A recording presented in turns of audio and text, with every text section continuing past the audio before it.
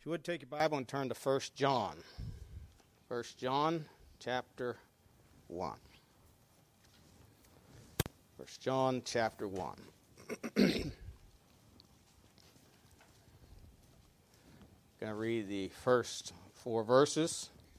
1 John chapter 1. That which was from the beginning, which we have heard, which we have seen with our eyes, which we have looked upon, and our hands have handled of the word of life. For the life was manifested, and we have seen it, and bear witness, and show unto you that eternal life, which was with the Father, and was manifested unto us. That which we have seen and heard declare we unto you, that ye also may have fellowship with us. And truly our fellowship is with the Father, and with his Son, Jesus Christ. And these things write we unto you, that your joy may be full.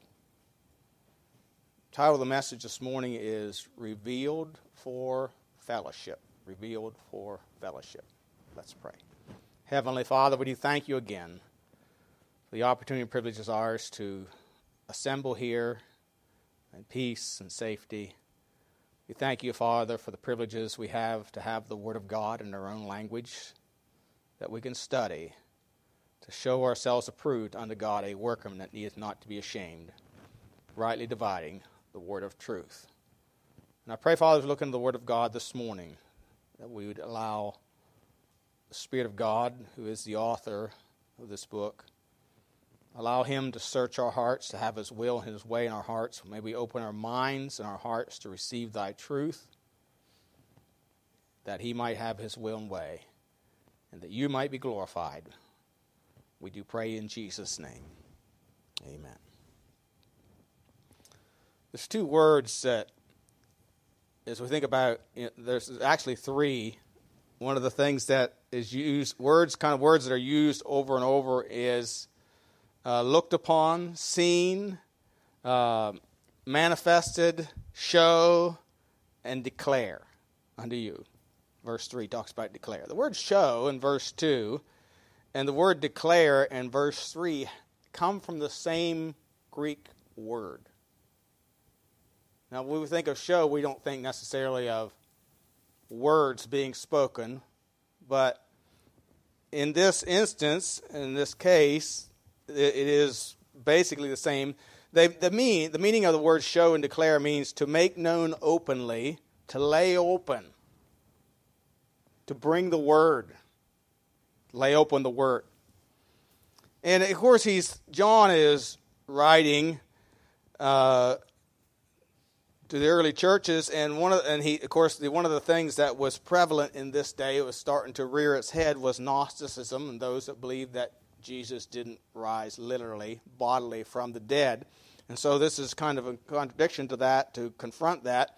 And so he's declaring, he's showing, and telling us that God revealed the Son, and the context, or the theme, I think, of 1 John is fellowship. He's revealed the Son of God so that man might have fellowship with God. Fellowship is not automatic. Not everyone has fellowship with God. Not everyone has a relationship with God.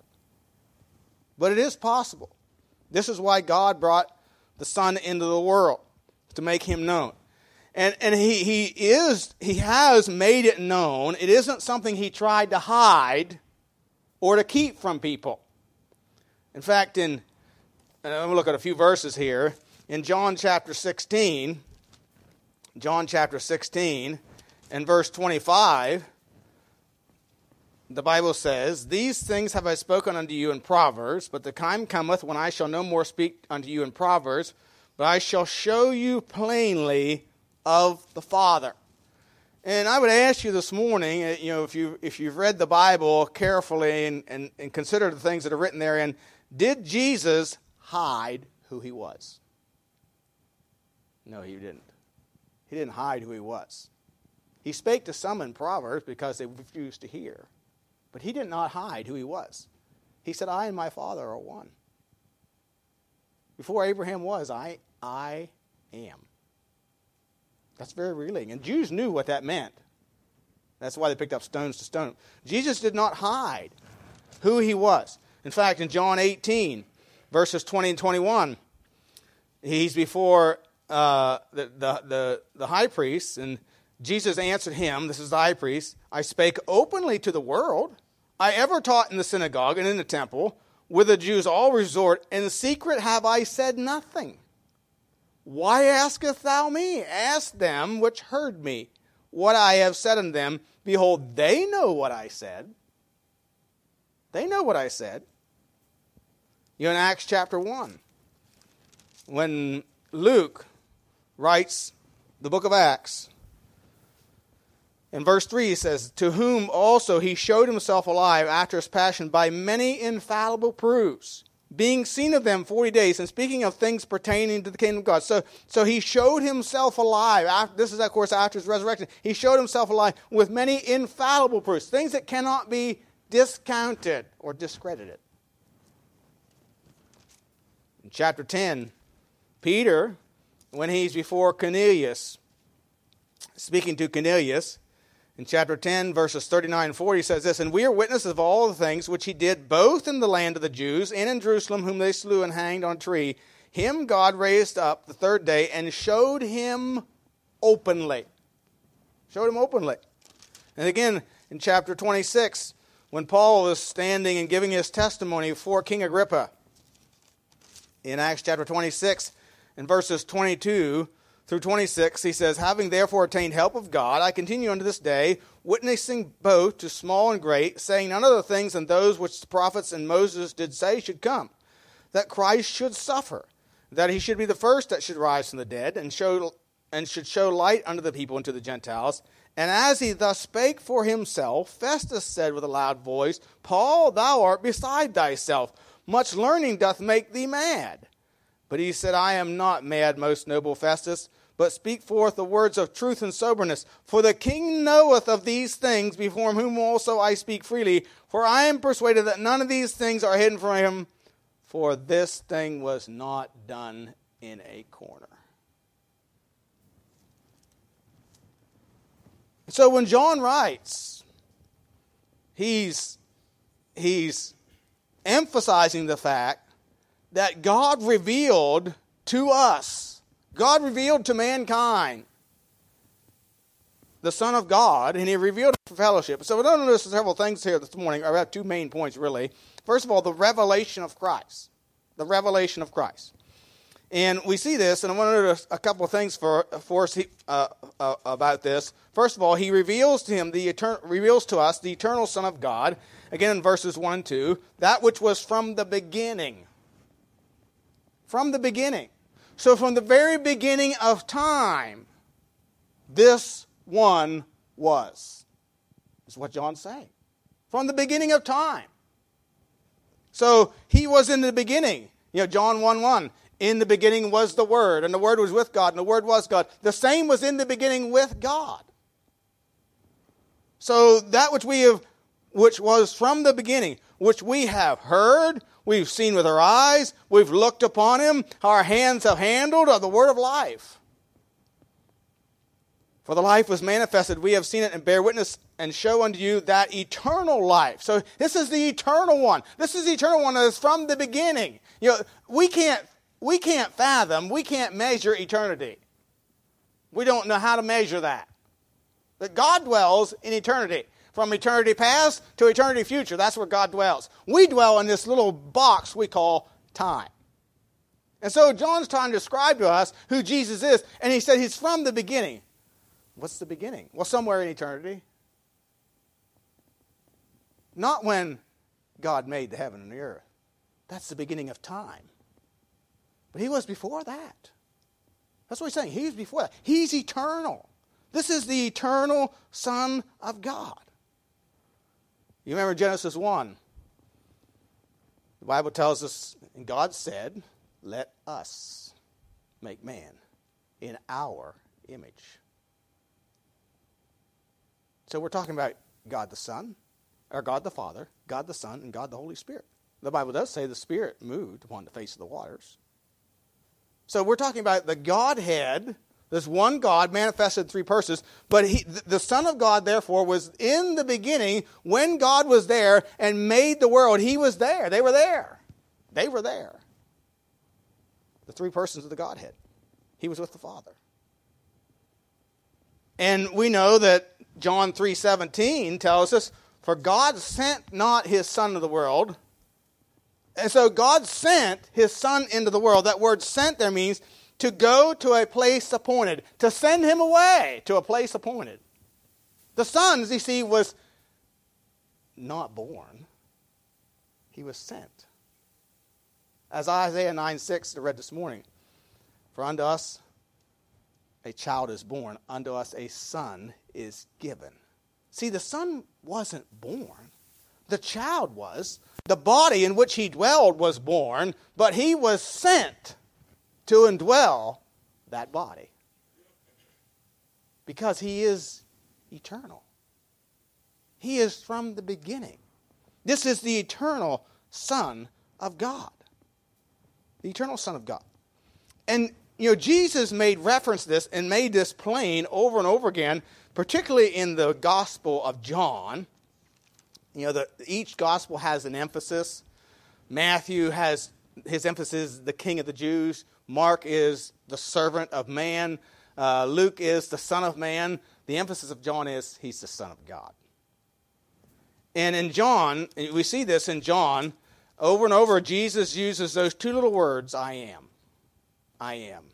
I am. In John 7, verse 28 and 29. But I know him, for I am from him, and he has sent me.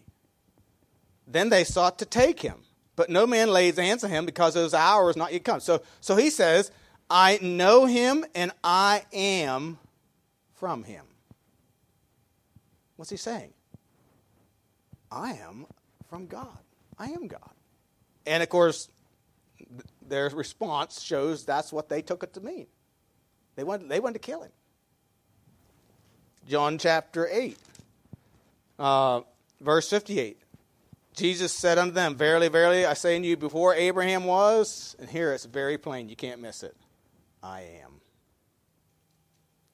You remember when Moses asked the Lord, whom shall I say sent me? And he said, you say, I am has sent me. I am God. I am the self-sufficient one. I am the creator of heaven and earth. See, I am. And Jesus said, I am. Then they took up stones to cast at him, and Jesus hid himself and went out of the temple, going through the midst of them, and so passed by. In John chapter 30, again, he says, I and my Father are one. Then the Jews took up stones again to stone him. In John chapter 20, and we would look at many other places. John chapter 20, verses 27 and 28. Again, then saith he to Thomas, reach hither thy finger, and behold my hands, reach hither thy hand, and thrust it into my side, be not faithless, but believing. And Thomas answered and said unto him, my Lord and my God. My Lord and my God. In one of the other writings of the Apostle John in Revelation, chapter 1, Revelation chapter 1, verse 8, I am Alpha and Omega, the beginning and the ending. And then he says, saith the Lord, which is, which was, and which is to come. He's present, he's past, he's future. And then it says, the Almighty. He's the Almighty God. Chapter 4. Again, chapter 4, verse 8. And the four beasts had each of them 6 wings about him, and they were full of eyes within, and they rest not day and night, saying, Holy, holy, holy, Lord God Almighty, which was, is, and is to come.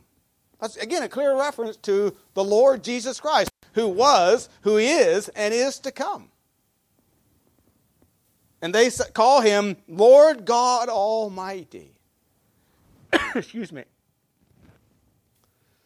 And of course, Hebrews 13:8 says, Jesus Christ the same yesterday, today, and forever. And so, John is declaring here, or showing to us, or revealing to us, that Jesus is the eternal Son of God. In fact, that's a prominent theme throughout this book. For example, look at chapter 2. 1 John chapter 2. Verse 22 and 23. Who is a liar? But he that denieth that Jesus is the Christ. If you deny that Jesus is the Christ, the word Christ has the idea of Emmanuel, God with us. And he is, and if you deny that Jesus is the Christ, that he is God, that person that denies that is Antichrist. That denieth the Father and the Son. Whosoever denieth the Son, same hath not the Father, but he that acknowledgeth the Son hath the Father also. Chapter 4, verse 3. Here, and every spirit that confesseth not that Jesus Christ is come in the flesh is not of God, and this is that spirit of Antichrist, whereof you heard that it should come.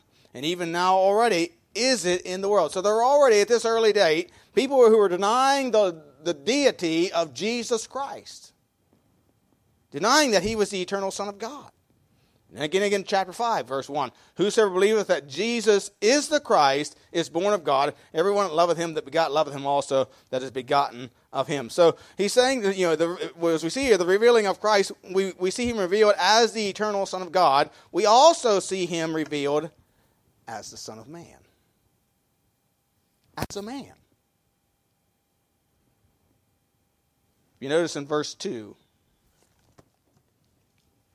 for the life was manifested, and we have seen it, and bear witness unto you, and show unto you that eternal life which was with the Father, and was manifested or revealed to us. Now, we know that the Bible says in several places, no man has seen God. When Jesus was speaking to the Samaritan woman in John chapter 4, he said, God is a spirit, and they that worship him must worship him in the spirit and truth. However, no man has seen God, but the Son hath revealed him. The Son hath revealed him. The Son hath revealed him as a man in flesh. God. Great was the mystery of godliness. God was manifest, revealed in the flesh. So not only was he the Son, or is he, I shouldn't say was he, is he, because he still is. He hasn't changed. He still is. And he will always be this. He is the Son of God. He is eternal. And he is the Son of Man. Now, he became a man at some point. He wasn't always a man. He became a man when he was born in a manger and dwelt among us. Again, John is writing this, I believe, to combat Gnosticism, to say that Jesus was a ghost. He was just a spirit. No, he's not just a spirit. One day you're going to see him. If you know the Lord Jesus Christ, your Lord and Savior, one day you're going to see him in a body that has scars and marks in his hands and his feet. And you're going to know that this is that Jesus. This is Jesus Christ. God that was manifest in the flesh. The word manifest means to show oneself, to be plainly recognized. When he showed himself to Thomas in John chapter 20, he was plainly recognized. Thomas, the one that said, lest I thrust my hand into his, see the wounds in his hands and thrust my hand in the side, I will not believe, he said. And when he saw the Lord, he said, my Lord and my God. And John says over and over again, we heard him. We saw him. We touched him. We have seen it. We've seen living proof that he is God-man. He's not just a carpenter from Nazareth.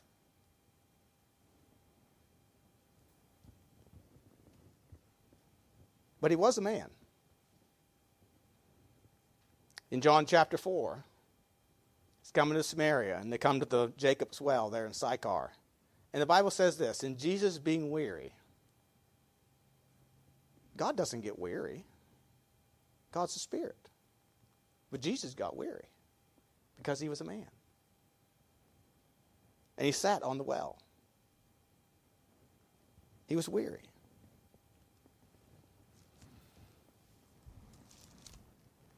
In John, and again, I go to John's gospel because John is reaffirming all these things that he has seen and heard, and he repeats them over and over again in John chapter 4, verses 28 and 29. John chapter 4 and verse 12.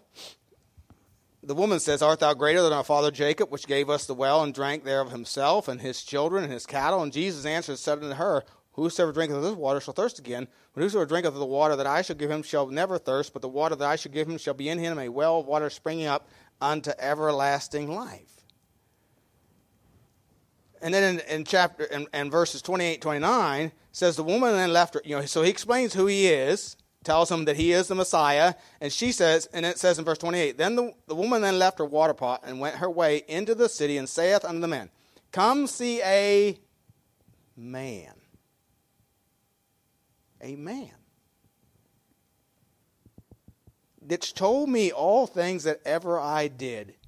Is not this the Christ? Is not this the eternal one, the Messiah? But he is a man. He is a man. In John chapter 6, he multiplies the bread and the fish, and he eats. Men eat. Men like to eat. And men and women and boys and girls have to eat to live. He ate. Just like a man. Then he said, I am the bread of life. He that cometh to me shall never hunger. He that believeth on me shall never thirst. In John chapter 9, he heals a blind man. But at verses 29 through 33, and then in verse 38, verse 29, it says, we know that God spake unto Moses, as for this fellow, so he was a man, we know not from whence he is. The man answered and said unto him, why, herein is a marvelous thing, that ye know not from whence he is, and yet he hath opened mine eyes. Now we know that God heareth not sinners, but if any man be a worshipper of God, and doeth his will, him he heareth. Since the world began, was not heard that any man opened the eyes of one that was born blind. If this man were not of God, he could do nothing. This blind man's instructing these Pharisees about who Jesus is. Look, he is a man, but this man could do nothing if he were not of God. He couldn't heal me of my blindness.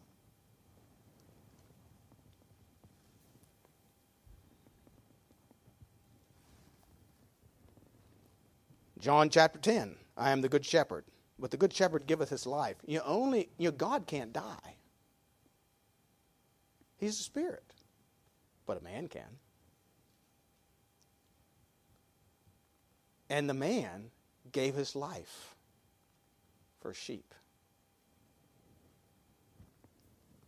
But in John 11, he says, I am the resurrection and the life. But in John 11:35, as a man he weeps at the grave of Lazarus. In John chapter 13, as a man, he serves. He serves his disciples. He washes their feet. He washes their feet.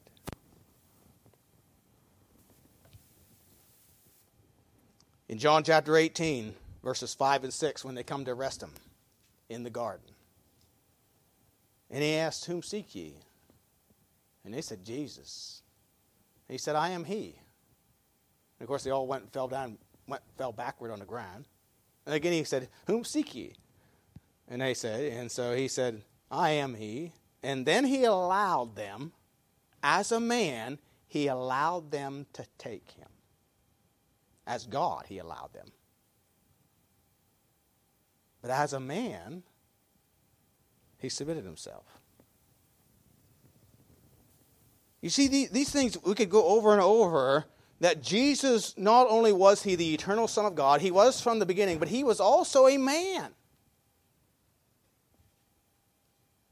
He suffered. He suffered from the consequences of sin just like you and I.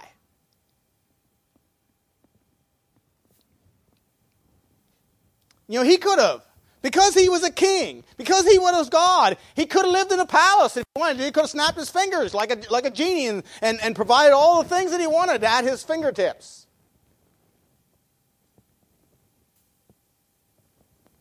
But no, he lived as a poor man. He said, foxes have holes, the birds of the air have nests, the Son of Man hath not where to lay his head. See, he suffered the fruits of the curse of sin upon himself as a man. And furthermore, he took that curse of sin upon himself in giving his life as a man.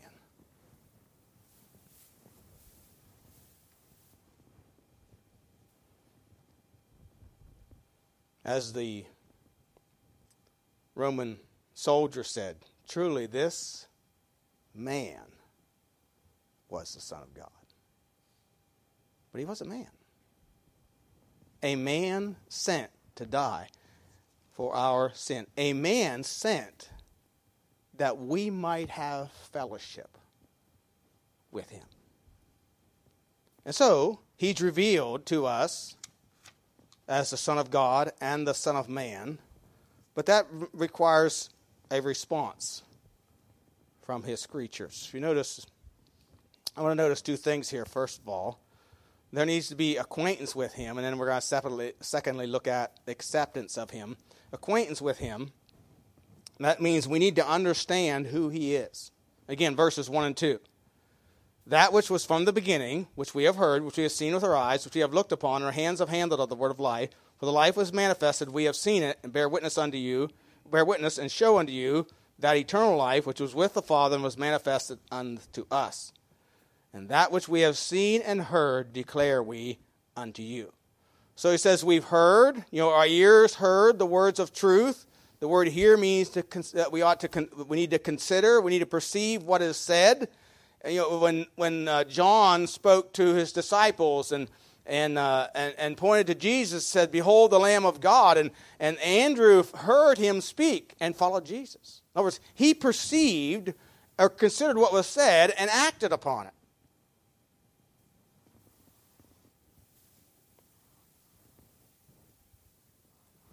In John chapter 3, verses 32 and 33, John chapter 3, verse 32 and 33. Again, this is a testimony of John concerning him. He says, "And what he has seen and heard, that he testifieth, and no man receiveth his testimony." Now, you might think there's a contradiction here because the next verse says, "He that hath received his testimony." But what this means is, no man hath received his testimony, is flesh and blood doth not reveal this unto you. You remember in Matthew chapter 16? Jesus says to the disciples, "Whom do ye say that I am?" And Peter said, "Thou art the Christ, the Son of the living God." And Jesus said, "Flesh and blood hath not revealed that unto thee, but my Father which is in heaven."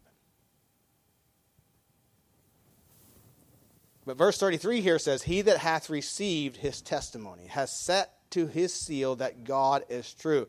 When a person opens their heart to perceive or consider and receive the truth and listen to the truth, God gives understanding. But when you close your mind, as the Pharisees did, or you perceive that you don't like what he has to say, or for some other reason you don't want to accept it, you will not understand. Because it's the Spirit that gives understanding. The Spirit of God that works in the heart. So we need to consider it. We need to perceive what is said. He says we have seen with our eyes. To see, the idea here is to see with the mind, to know, to experience. John is saying, we saw it all happen. How can you deny it? Jesus said to the Pharisees at one point, "The works that I do testify of me." How can you deny who I am? You have seen it. You've seen evidence of it. How can you deny that? And as we consider the Word of God, and God cannot lie, and this record is true, how can you deny who the Son of God is? As you read the words of Scripture and hear them and see the things that he has done. They looked upon him. That means they gazed. They really scrutinized him closely. And you know what?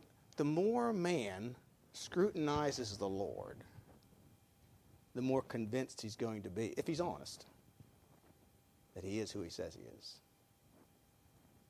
I think shared, I don't know if it was last week, a couple weeks ago, about Lee Strobel, who was an investigative reporter. set out to prove Jesus was a fake because his wife got saved. He's got to prove to her. The more he examined the evidence, the more convinced he became that Jesus was who he said he was. Came to trust him as his own Lord. Josh McDowell, same thing. Studying law. Challenged concerning the person of Christ. Set out to prove that he was a fake. And as a result of his investigations, written several books. One's called More Than a Carpenter, and the other is Evidence That Demands a Verdict.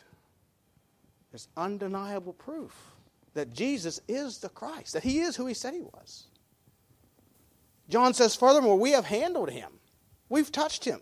You know, Mary washed his feet. John leaned in his breast at supper.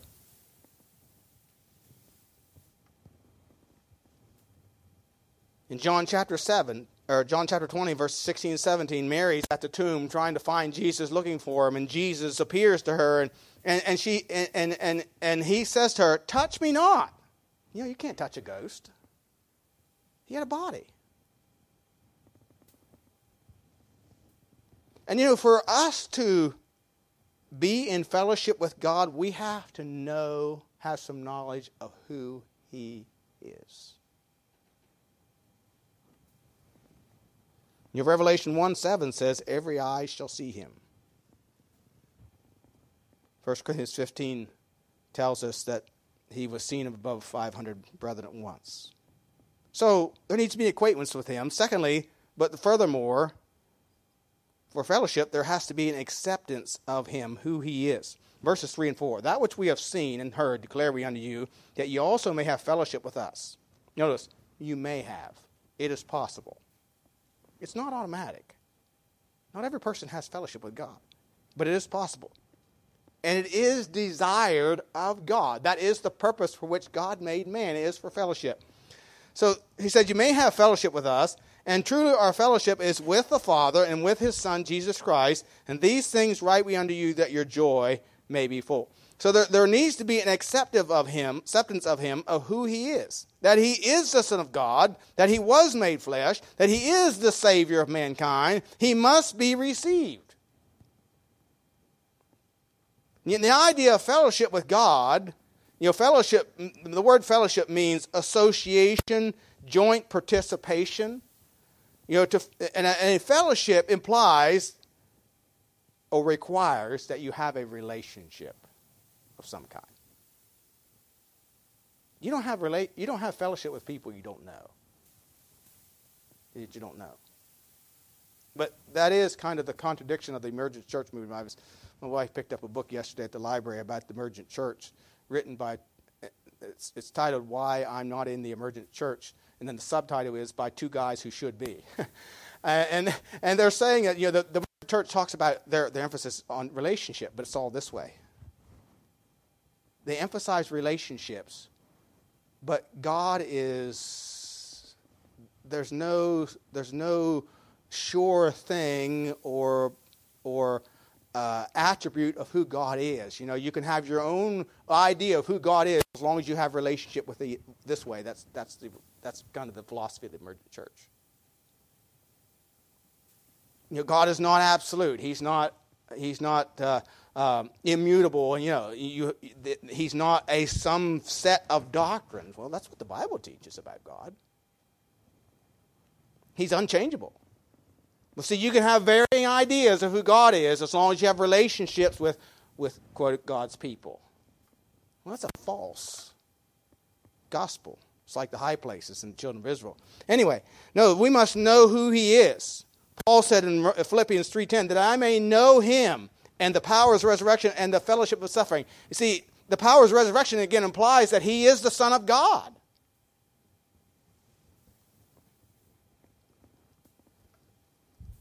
And 1 Corinthians 1:9 says that he has called us unto fellowship. We are saved. He's called us unto fellowship. He's called us into association with him, into joint participation with him. Look at Luke chapter 5. We see an example of this in Luke chapter 5 of joint participation, or something the Bible would call fellowship together. In Luke chapter 5, Verses 1 through 7, it came to pass that as the people pressed upon him to hear the word of God, he stood by the lake Gennesaret, saw 2 ships standing by the lake, but the fishermen were going out of them and were washing their nets. He entered into one of the ships, which was Simon's, and prayed him that he would thrust out a little from the land. And he sat down and taught the people out of the ship. Now when he had left speaking, he said unto Simon, Launch out into the deep, and let down your nets for a draught. Simon answering said unto him, Master, we have toiled all night, and have taken nothing. Nevertheless, at thy word I will let down the net. And when he had this done, they enclosed a great multitude of fishes, and their net brake. And they beckoned unto their partners. See, these were working together. They were in association. They were in joint participation. And really, what you see here is Jesus joining in participation with Peter and Andrew, using their boat as a pulpit to preach the Word of God.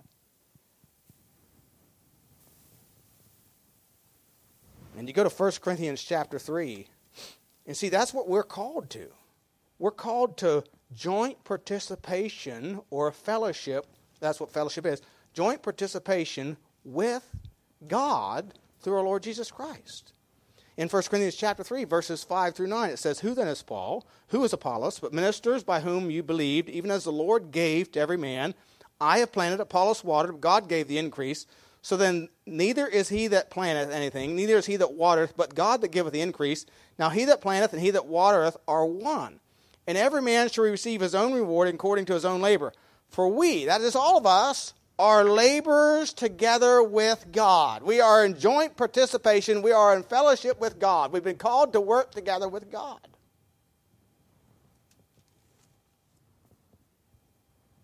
But that's not possible without a relationship.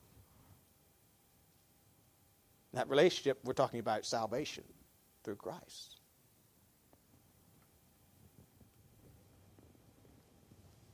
But God desires this fellowship. John chapter 4, verse 23. Again, Jesus told the Samaritan woman, the Father seeketh such to worship him. In other words, God is seeking. God is looking for. He's searching for people who will fellowship with him. He desires fellowship with you. But it's going to require an acceptance of who he is and receiving him himself as your Lord and Savior. The fruit of all this is joy. In verse 4 it says, These things write we unto you, that your joy may be full. See, God made man for one purpose. That is fellowship with God. You think about every man or nation, we can look at a nation of Israel, that God chose as his own. Why did God choose Moses? To fellowship, to join with him together in his purpose. And his purpose was to lead the children of Israel out of Egypt. So Moses was chosen to join in with God's purpose of leading the children of Israel out of Egypt. Or we could say, God chose Moses to fellowship with him. Fellowship has the idea of joint participation in his work. The nation of Israel was chosen to be a witness to the nations. They were chosen by God to be a witness, to testify to the nations around them about himself.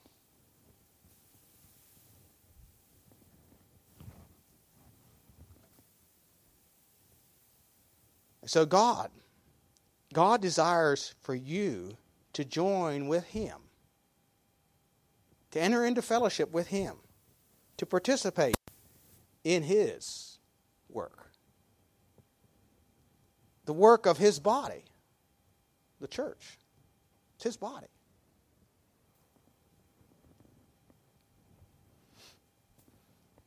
So the question is, do you have that fellowship? Have you received him as he is, your Lord and Savior? Or for some reason have you closed your mind because he is not what you perceive he should be? you know why the Pharisees didn't receive him? Because he wasn't what they perceived he should be. What did Pilate say to them? He knew that they brought him for envy. See, he didn't suit their agenda. We can't come to God with a presumed agenda. We're not to come to the Scriptures with a predisposed agenda of what they mean. We're to let the Scriptures speak for themselves. We're to let God speak for himself. And we're simply to accept what he says. We're simply to accept who he is.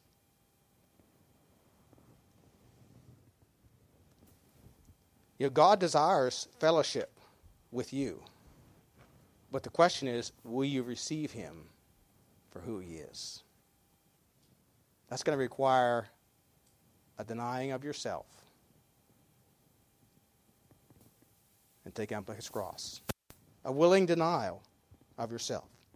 Are you willing to follow him? You know, many will not follow him because of the cost. There is a cost. There is a cost. We must die to self.